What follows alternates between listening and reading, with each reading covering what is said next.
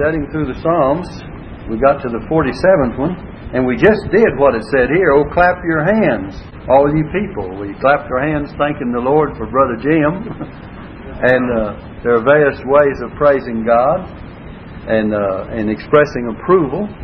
And it says, shout with a voice of triumph. So we sometimes shout too, do we not? It says here, oh, clap your hands, all you people. Shout unto God with a voice of triumph. So all the people are to praise God. We're to do it in various ways. And sometimes if you read Psalm 150 verses 3 through 6, you'll find it tells us that let everything that hath breath praise the Lord. And then the second verse says, for the Lord Most High is terrible. He is a great King over all the earth. We need to praise Him because of His universal sovereignty. God is King over all the earth. All the earth shall worship Him. And we find in Psalm 66 verse 4, that's what it says. All the earth shall worship Thee. And in Philippians chapter 2, if you remember concerning Jesus, it says that unto Christ every knee shall bow, of things in heaven and things in earth and things under the earth. And every tongue shall confess that Jesus Christ is Lord, to the glory of God the Father. So we praise Him because He's universal sovereign. There's not a thing in this whole universe that He is not Lord over, and King over, and sovereign over. And so that's why it says of everything in heaven, everything in earth, and everything under the earth. In other words, the whole universe is to recognize Him. And then we find verse 3 says, He shall subdue the people under us and the nations under our feet. We need to praise Him because He shall subdue all things under our feet. He shall subdue the people under us and the nations under our feet. We know that that all of His creation is under His subjection. The Bible tells us in the New Testament that He is able to subdue all things unto Himself. The book of Philippians, remember it says, for our conversation is in heaven. I think it's 3rd chapter, verse 20. From whence also we look for the Savior, the Lord Jesus Christ, who shall change our vile body, that it may be fashioned like unto His glorious body. And it says, according to the working whereby He is able even to subdue all things unto Himself. So He's able to subdue these vile bodies. He has power to subdue all things unto Himself. So all of creation is under His subjection, and all the dead in Christ will be under His subjection, and all the bodies of the saints that have gone on before, He's able to subdue all things unto Himself. Someone might say, well, why, if God made Adam out of the dust of the earth and created Adam and Eve and breathed into his nostrils the breath of life and man became a living soul, why doesn't He just, instead of resurrecting the dead, just make a completely new body? But He is able to make just as good one out of our old body and resurrect us into a body that is incorruptible and undefiled and that fadeth not away. And we're having an inheritance that way. And the Bible says this mortal shall put on immortality, and this corruptible shall put on incorruption. And then shall be brought to pass the saying that is written, death is swallowed up in victory. So God can, it's a lot easier if you go out here to build a house to start with a brand new slate, isn't it? New ground and new foundation and everything than it is to rework the old one. But God is able to rework the old one and make it just as good and better than new. And He's going to give us a glorified body out of this body of corruption. Someone might question God's wisdom in that, but I believe God's wisdom answers for itself. If we study the Bible, we don't have to ever question it. Now then, look at verse 4. It says, He shall choose our inheritance for us, the excellency of Jacob whom He loved. Selah. Every once in a while you'll find through these Psalms it says Selah. And really the best explanation that I have found is a pause. Or like, what do you think of that? Or we're summing all this up. Now just pause and think about it for a while. Now there are all kinds of things written about Selah. And you'll find that it basically indicates a pause like you would have in music. So anyway, you can read that and discuss it and find all the information you can on it. But notice, we trust Him to choose our eternal inheritance. Notice what it says. He shall choose our inheritance for us. Not that we would have any say in the matter, but God is going to choose it for us. And I believe if He chooses it for us, the Bible says in 1 Peter chapter 1 that we have an inheritance incorruptible and undefiled, that fadeth not away, reserved in heaven for you, who are kept by the power of God through faith unto salvation, ready to be revealed in the last day. And so we have an inheritance, listen to that, that's incorruptible. We have one that's undefiled. We have one that fades not away. And we have one that's reserved in heaven for us. And then it says we're reserved for it. We're kept by the power of God through faith unto salvation. When you talk about earthly inheritances, they're so frail and so unsure. You might say, well, you know, when my dad dies, or my uncle or great uncle that's a rich uncle, you know, you heard that story about the rich uncle dying? I've never found too many rich uncles that left it to their nephews. Usually it goes to somebody else. But anyway, be that as it may, you know, earthly inheritance are very unsure, as we said, because there may be good intentions on the part of those that leave. And you may never inherit a bit of it, or it may go to the lawyers, or there may be some disputes come up. And you know, if you're sued for something, or if something is contested, all you can do is protect yourself. And if you have to do that, you may be on the losing end just by protecting yourself. You know. And the other fellow's going to lose too when he sues you. And the lawyer's going to be the one that gains the money. He's going to get all the goodies. And all you're going to get is the heartaches. I've had people say, well, Brother Joyce, why didn't you sue? What was the use? I could live at peace without it a lot better than I could with the money with it. And a whole lot less trouble. I mean, a whole lot less trouble. Just take it if that's what you want. Sometimes you best ask, what do you really want? The guy says, well, that's what I want. Say, okay, take it. Forget it. If that's what you want, just give it to him. And you say, well, preacher, that's not very wise. In some instances, it's about the wisest thing you can do. And you'll be better off. But anyway, I'm not saying in every instance, but in some instances that is true. All right, let's look at this. We trust Him to choose our eternal inheritance. He says, the excellency of Jacob, whom He loves. Selah. Look at verse 5, will you? It says, God is gone up with a shout, the Lord with the sound of a trumpet. Now we know the Lord Jesus Christ, our forerunner, has already entered into heaven. The Bible tells us in Acts chapter 1, you men of Galilee, why stand ye gazing up into heaven? This same Jesus, which is taken up from you into heaven, shall so come in like manner as ye have seen Him go into heaven. And the Bible tells us our forerunner is for us entered in the book of Hebrews chapter 6 verse 17 through 19. Our forerunner is already entered into heaven. In Acts chapter 3 verse 21 it says, whom the heaven must receive until the time of restitution of all things. So there's going to be a restoration and restitution of all things. And a restoring. Look at verses 6 and 7. Sing praises to God. Sing praises. Sing praises unto our King. Sing praises. So we're told here that the most appropriate way to praise the Lord is to sing praises. Paul speaks of, when he has a dispute concerning tongues. In 1 Corinthians 14 verse 15, he says, what is it then? How are you going to pray? With unknown tongues or tongues? He says, I will pray with the Spirit, and I will pray with understanding also. And he says, furthermore, I will sing with the Spirit, and I will sing with understanding also. So it's a good way to pray is with understanding, and it's a good way to sing is with understanding. And that's what we need to do. The verse 7 tells us that, for God is the King of all the earth. Sing ye praises with understanding. Look at verse 7. With understanding. One that hath understanding, if you have the marginal reference. Everyone that hath understanding. So, the most appropriate way to praise God. And then look at verse 8. It says, God reigneth over the heathen. God sitteth upon the throne of His holiness. God is king over the Gentile world as well as the Jewish nation, the people of Israel. And even though He is not recognized as such yet in the Gentile world, in the heathen nations, we know that one day He's going to claim that recognition. And the Bible tells us in the book of Daniel that the Most High ruleth in the kingdom of men.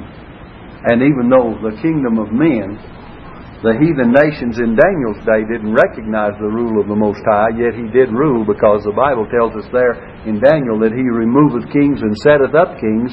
And if that's not ruling over the kingdoms of men, I don't know what is. And He took the kingdom from Belshazzar and gave it to the Medes and the Persians, didn't He? And it says, in that night was King Belshazzar slain, and his kingdom was taken from him. Remember, Daniel said to Belshazzar, he says, thou art weighed in the balances and found wanting. He says, God has numbered your days, your kingdom, and it's given to the Medes and the Persians. And in that night, this king was slain. Coincidence? No, God predicted it. And it was going to happen. It did happen. Then He gave that kingdom to the other nations. So God, the Most High, ruleth in the kingdom of men.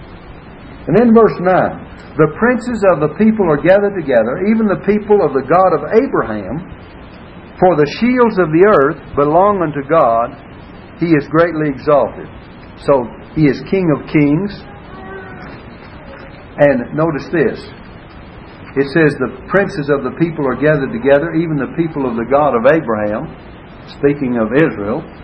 And then, for the shields of the earth belong unto the Lord. In other words, He's the one that has everything under His protection and control. And you read Revelation 19, and we've referred to it time and again, where the Bible says He's coming as King of kings and Lord of lords. And then we come to Psalm 48. I have prepared 3 of Psalms tonight, 47, 48, and 49, and we'll try to progress and give you as much as we can for each one if we get that far. If you remember, Sunday night I prepared 3 of them, and I got that one little short one, Psalm 46. It had 11 verses. God is our refuge and strength, a very present help in trouble. And so I'm going on. I keep preparing ahead, and I always I told them, I said, I'd rather have, I'd like to have plenty of ammunition. Then if I don't use it all, if I got another box full left, I'll just keep it till the next time to shoot. And some guys, they just waste all the ammunition, they have nothing. And others don't bring enough to fight the battle. So, you can do it 2 ways. You can just throw it out there and waste it all, or you can or not bring enough to fight the battle, or you can have plenty and then just use what you need. And that's my plan, and that's the way I try to do it. As Brother Randy said one time, it's better to get up and have something to say than it is to get up and have to say something, isn't it? So that's what we try to do, and I know he does. And by the way, he'll be speaking Sunday evening. Okay, Psalm 48. It says, great is the Lord, and greatly to be praised in the city of our God, in the mountain of His holiness.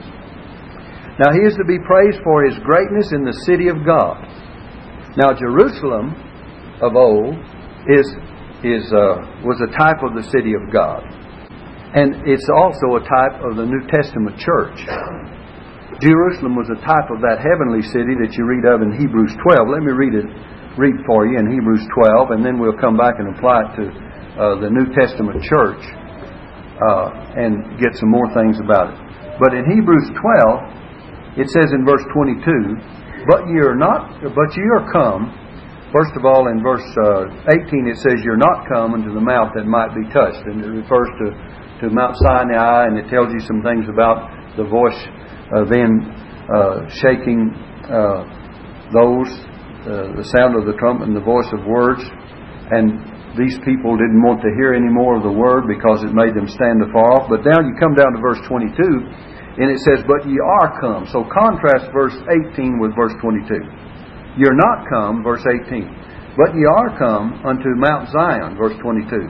And unto the city of the living God, the heavenly Jerusalem, and to an innumerable company of angels, to the general assembly and church of the firstborn which are written in heaven, and to God the judge of all, and to the spirits of just men made perfect.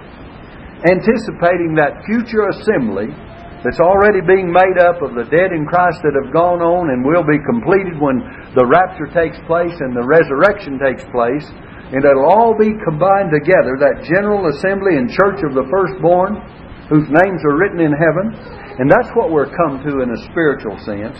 And to Jesus, the mediator of the new covenant, and to the blood of sprinkling that speaketh better things than that of Abel. So he's talking about a heavenly Jerusalem. Now then, that earthly Jerusalem was but a symbol and a picture of that heavenly Jerusalem. And it's also a type of the New Testament church, not only hereafter, but here upon this earth. If you read the second verse, I want you to notice something. It says, beautiful for situation. You have it? Psalm 48, verse 2. Beautiful for situation. The joy of the whole earth is Mount Zion. It's beautiful for situation. For situation, Jerusalem was so naturally beautiful as far as location is concerned. And the church is so spiritually. It's beautiful for situation. The standing, the place where the church is, and what it stands for. Jerusalem stood for that. That was that holy city of God, wasn't it, upon this earth? It was beautiful for situation. It represented the headquarters of the nation of Israel and their holy temple, their place of assembly. And so the local New Testament church is beautiful for situation as well. There's not a more beautiful situation upon this earth today than the local New Testament church. It is beautiful for situation. For there's where the Word of God is to be preached. There's where the work of God is to be promoted. That's where the missionaries and ministry of God is to be carried out throughout the world. The local New Testament church. You know, a lot of people speak of the church in terms of, you know, have you ever heard people say, well, you know, I don't belong to local Ritos Baptist Church, or I don't belong to this church, or I don't belong to that church. They say, I belong to the Lord's church. Well, I'll say, where is it? Where's it located? What function does it have? Does it carry on the God's work? Is it a local New Testament church? Does it assemble together as is it taught in the Bible? It has to assemble to be a church in the first place. That's what it is, a called out assembly. Is it called out from the world? Is it separate from the world? Is it an assembly where God's people meet together to worship the Lord? Is it an assembly where God's Word is preached and taught? Is it an assembly where joy and fellowship and prayer is offered up and fellowship with the saints of God? Well, then, if it isn't, well, that's the church. The Bible says the church of God, which is at Jerusalem, or the church of God at Corinth, right? God's church has a locality. And if you'll study in the New Testament, out of 116 times that the word church and actually assembly, a called out assembly, ecclesia, and it was said in 3 places in Acts referring to the town assembly, the assembly of the town, but it was used, it was not that Jesus coined a new word. It was when the town council and people assembled, that was the same word that was used in the book of Acts. But they were not a church, as He said, I will build my assembly, or my church. And so out of 116 times in the New Testament, when you find the word church, it refers about 109 to 10 times to a local church. The other church, words church refer to the church in prospect, or as it will be in the future, the glorified church. In fact, we just read one in Hebrews chapter 12, the church of the firstborn, which are written in heaven. Now, when it is assembled in heaven, it'll be the church in heaven, won't it? But right now, there are churches upon this earth. Jesus makes it very definite that the church local is to be honored, because in the book of Revelation, He uses 7 local churches to point out various situations. He says, under the church of Ephesus, right? Under the angel of the church of Ephesus, and angel of the church of Smyrna, and the angel of the church of Thyatira, and so on and so on, Philadelphia, and Laodicea, and all the others. We find 7 churches, and they have had all different situations in those local churches. And it's not only there in the sense of the local church, but it speaks of the church in prospect or in prophecy. And the church ages, as we have taught in Revelation. It has a 3-fold exposition as far as what Jesus said about those churches in the book of Revelation. All right, back to this. Where were we? Verse 2. Beautiful for situation, the joy of the whole earth is Mount Zion. On the sides of the north, the city of the great King. And notice, this is where God manifests His presence. God is known in her palaces for a refuge. Where God dwells and His presence is, the place is famous for God's presence. You know, if we ever get to the place that the Lord is not present in our services, that would be the saddest thing in the world. God's presence in the midst of His saints. And Jesus said, where 2 or 3 are gathered together in My name, there am I in the midst of them. We pray for His anointing. We pray for His power. We pray for His presence among us. And He has promised His presence. We confess our need for Christ's presence in the church. We believe that apart from His presence, nothing good is accomplished. And apart from the Holy Spirit being our only administrator, nothing is accomplished. And the Word of God has to be touched and anointed with the Spirit of God. And God has promised His presence where His Word is preached faithfully. He tells us to declare it faithfully. And He tells us that the Holy Spirit is to bear witness unto the truth. He said He sent His Holy Spirit for that purpose. And you can tell out there in the pews, if the truth of God is being preached, the Holy Spirit of God bears witness to that truth. If I get up here and make some rash statement or something off the wall, you can immediately say, well, the Holy Spirit didn't dictate that. But if the Word of God is preached in truth, the Holy Spirit applies that to our hearts and lives. And we depend upon that help from God. I could get up here and preach all the night. And if I didn't say, if what I say is not placed in your heart and approved by the Holy Spirit, and God helps you to see it as truth from God, then very little is accomplished. But God has promised that He will do that when we're faithful to His Word. And He tells Jeremiah, He says, what is the chaff to the wheat? What if I get up and tell my dreams? He says, what is the chaff to the wheat? You ever read that in Jeremiah? He says, he that hath a dream, let him tell his dream. But he that hath my word, what? Let him declare my word faithful. And that's what we're to do. That's why Paul told Timothy, he says, preach the word and be instant in season, out of season, reprove and rebuke and exhort with all long-suffering and doctrine. All these aspects of the ministry of the word have to be taken into consideration. And so God's presence is known and famous in where His city is and where His church is.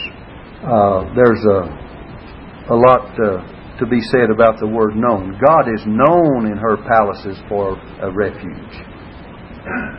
See that? Sometimes just words by themselves stand out.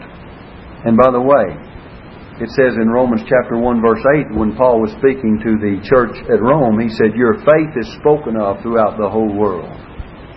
It's great when a church's faith is spoken of out throughout the community. I had three fellows came down here at noon today to set up for cameras for Janetta's wedding tomorrow at noon. And anyway, they were talking when they came in. The first thing they said, we've heard a lot about you. We've heard a lot about this church. And you know, men I've never met face to face before in my life. One of them was from California, and one of them was from over here at Alto, and another was a friend of the family. But when people can hear of it in one way or another, and from some avenue, God has a way of making His testimony sound out. And Paul said to the Romans, your faith is spoken of throughout the whole world, or the known world in that day. And so those Romans, and by the way, he hadn't been to Rome at this time.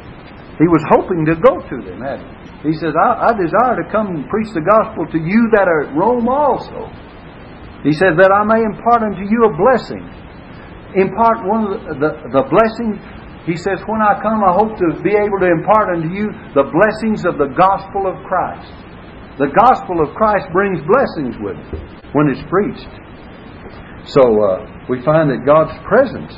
And then let's notice something else, verses 4 through 6. Let's read these and couple them together because time is getting away. Verses 4 through 6. It says, for lo, the kings were assembled. They passed by together. They saw it, and so they marveled. They were troubled and hasted away. They came and they went. The kings came and they left. Fear took hold upon them there, and pain as of a woman in travail. Look at that. The kings came, didn't they? But the kings went because of conviction and because of God's power. And because where God dwells, there will be conviction. Remember when Paul preached to Felix, it says, Felix trembled. And he says, go thy way for this time. I will call for you at a convenient season. He trembled because what Paul had preached to him was of temperance and of judgment to come. And Felix trembled because Paul was preaching to him the Word of God. He was telling him what God expected of him. And where God's presence is, there will be trembling. You read in Revelation chapter 6. Let me read for you. 6th chapter of Revelation. Begin with verse 15. Look what it says here. It says, and the kings of the earth, we're talking about coming and going, kings. The kings of the earth and the great men and rich men and chief captains and the mighty men and every bondman and every freeman hid themselves in the dens and in the rocks of the mountains, and said to the mountains and rocks, fall on us, and hide us from the face of him that sitteth on the throne, and from the wrath of the Lamb. For the great day of his wrath is come, and who shall be able to stand? You know, every once in a while, if we'll just stop and kind of take an inventory of ourselves, and it's like when Paul said in the book of Hebrews again, in quoting from one of the Psalms, he said, what is man that thou art mindful of him? Just what is man? Or the Son of Man that thou visitest him? Thou madest him a little lower than the angels. Thou crownest him with glory and honor. Thou didst set him over the works of all thy hands. Thou hast put all things in subjection under his feet. For in thee he put all in subjection under him. He left nothing that is not put under him. But I'm thankful for the next verse. But it says, but now we see not yet all things put under him. Why? But we see Jesus, who was made a little lower than the angels for the suffering of death, crowned with glory and honor, that he by the grace of God should taste death for every man. For it became him, for whom are all things and by whom are all things, in bringing many sons unto glory, to make the captain of their salvation perfect through suffering. And on. For both he that sanctifieth and they who are sanctified are all of one, for which cause he is not ashamed to call them brethren, saying, I will declare thy name unto my brethren. In the midst of the church will I sing praise unto thee. And again, he goes on and on about the church that God has given him. But we find that kings tremble in the presence of God. Look at verse 7, if you will. He is the God of the elements. Look at verse 7. Thou breakest the ships of Tarshish with an east wind. He has power over the winds. Someone says, well, what about when the hurricanes come? He has power over them. What about when the tornadoes come? He has power over them. The Bible says God has his way in the whirlwind and the storm and the clouds with the dust of his feet. God is over all this universe. You say, well, then why does he permit these things to happen as a result of these the hurricanes and the tornadoes? They all have a purpose in God's plan. And there's no guarantee in life that sometimes innocent do not suffer with guilty. There's no guarantee of that. He permitted all the apostles to be martyred, except John. Right? And they were the very nearest and dearest to his heart. And you say, well, why does God do that? I don't question why God does things. I just say, if it's God's business what he does, and he'll get glory out of it one way or another. And the Bible tells us that they'll receive a great crown. They'll receive the martyr's crown. You say that's a horrible way to receive a crown. It may be, but sometimes it was in God's plan. And so we have to learn to accept God's will and God's purpose in all things. When I look up here, and I was in there to see Karen yesterday. Took her a birthday card and pinned it on the wall. Louise painted it for her, and I showed it to her and read it to her before. My little niece and Troy's sister up there at the care center, and I showed it to her. And first she didn't make any response whatsoever, and then when I began to read it to her, she said, just like that. That's about all she can say. And you know, then she recognizes something. And her eyes will turn around and you can see her looking at you. And a lot of times you don't know if she does or not. But anyway, sometimes we say, well, what purpose is there? I don't know God's purpose for that. I have no idea. And we've left her in God's hands several times, haven't we? Over at the hospital one night, Troy called me, and the nurses called me, and I ran up there in the middle of the night, and they were helping her breathe with one of those manual type things where they just pump air. And so the decision had to be made that if the nurse said if we quit doing that, well, she wouldn't make it. And we had all decided we didn't want her on a respirator the rest of her life. So we decided not to. And so they ceased doing that. And all of a sudden she began to breathe. She began to breathe. And she made it without it. And we left it in God's hands. And so if it's in God's hands, we can't say anything. We'll just wait till He calls. And leave it to Him. So here He's the God of, what verse 7? Thou breakest the ships of Tarshish with an east wind. With an east wind. He is the God of the elements, and He can use the wind to accomplish His will. And probably the ships of Tarshish were considered strong enough to stand any storm. But it says He breaketh the ships of Tarshish. You remember how they thought about the Titanic? Said this is the unsinkable, right? They said, no, it'll never sink. They couldn't believe until they were almost drowned before that happened. Or when that happened. They said, this ship is proven it's to be unsinkable. But you know, God's elements are greater than the strongest of iron and steel. And He breaketh the ships of Tarshish.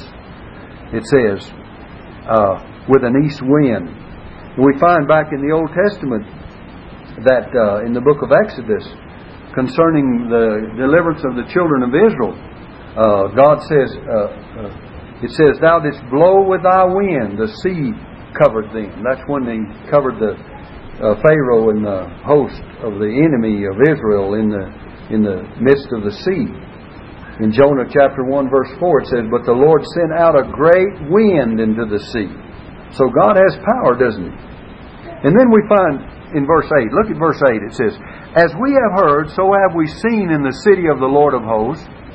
In the city of our God, God will establish it forever. Selah. Look at that statement. We've seen that God will establish it forever. Selah. What do you think of that? That God has a city that He's going to establish forever. That God's city is established forever. And we said that city is symbolical and typical of the church. And Jesus said, Upon this rock I will build my church, and the gates of hell shall not prevail against it. So He's established the church forever. Remember me mentioning one time, not too long ago in one of my messages, maybe it was just last week, where we, or in the Sunday school lesson, where we had gone over to Alamogordo, where that large building is on the right. It used to be a church as these little three-wheelers and four-wheel vehicles, Polaris maybe, I don't know the name of them, but or whatever the company name is, but over here on the right side as you go into Alamogordo, it used to be a church, and they had a revival meeting over there. They had an evangelist out of Florida. We went over there. In fact, Troy's mother and my sister went over there with some other people, and this guy was preaching, and he was preaching from the book of Ezekiel, Watchman, what of the night, and that's one of my references, by the way, but I probably won't get to it. But the thing about it is, he was preaching on that, and he was saying that the only way God was going to bless now and save people was through these various little evangelistic groups from place to place, that He was through with the church. I thought, fella, you really got off on that statement. You know, in spite of his enthusiasm and his convincing arguments that to go out and to be evangelistic and missionary and etc., which was all good, you know. You have to learn to glean the good from the bad when you hear preaching. That's why you have to have the Holy Spirit, don't you? To glean what's right and what's wrong. Anyway, when he said that, I thought, well, the Lord said He'd never be through with the church. He said, when I come. He said, the gates of hell shall not prevail against it. And He says, upon this rock, and He spoke of Himself, will I build my church. I look for local churches to be here when Jesus comes.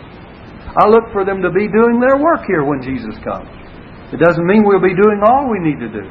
The song that Brother Jim sang a little bit ago leaves open the invitation and the spirit of doing more and witnessing to more people while we have opportunity.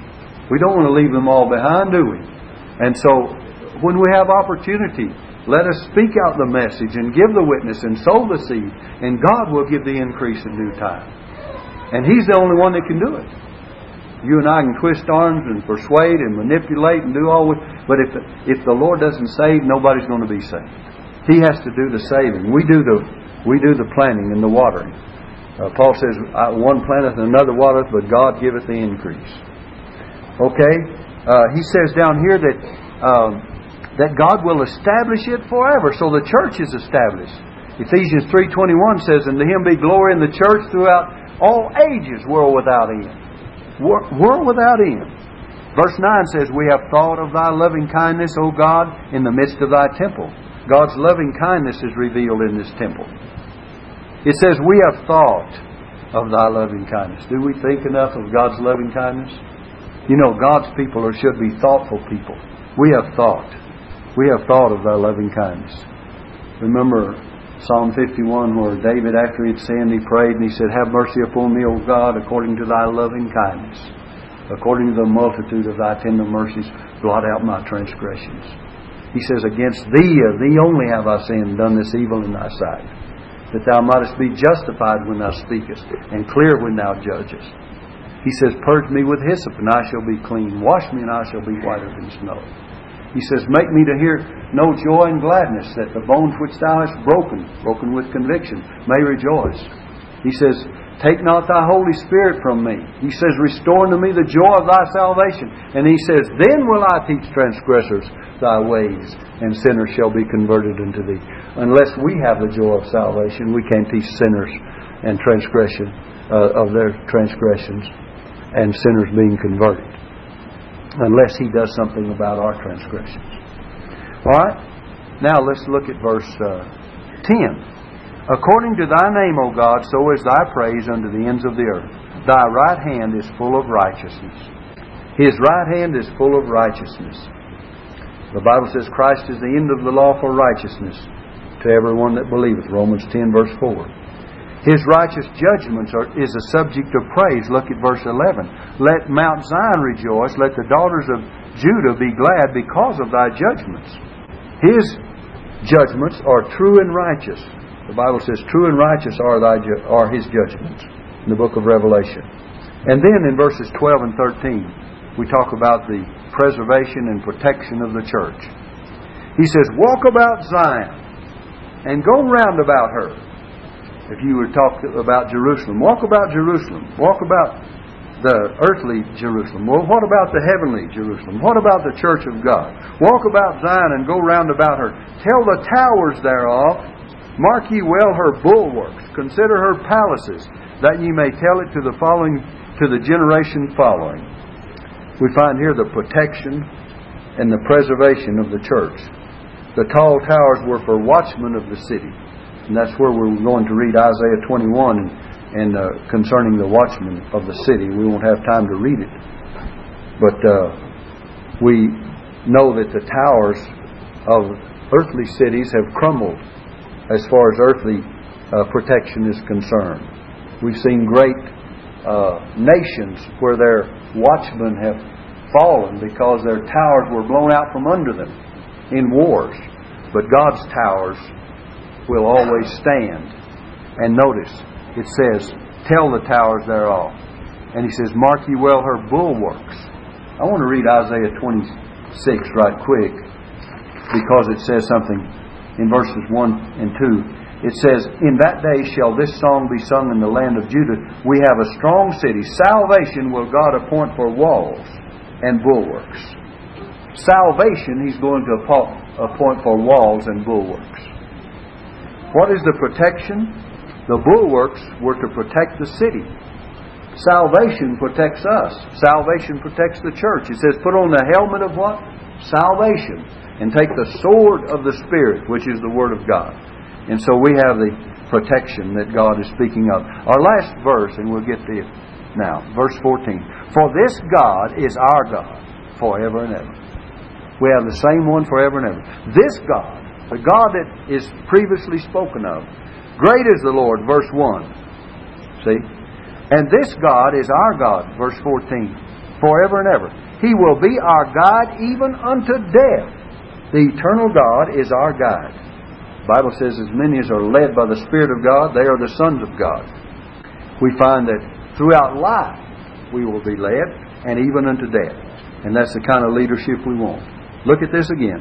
For this God is our God forever and ever. So He's our God now, and He's our God in the future. He will be our guide even unto death. He's our guide in this life, and He'll be our guide even unto death.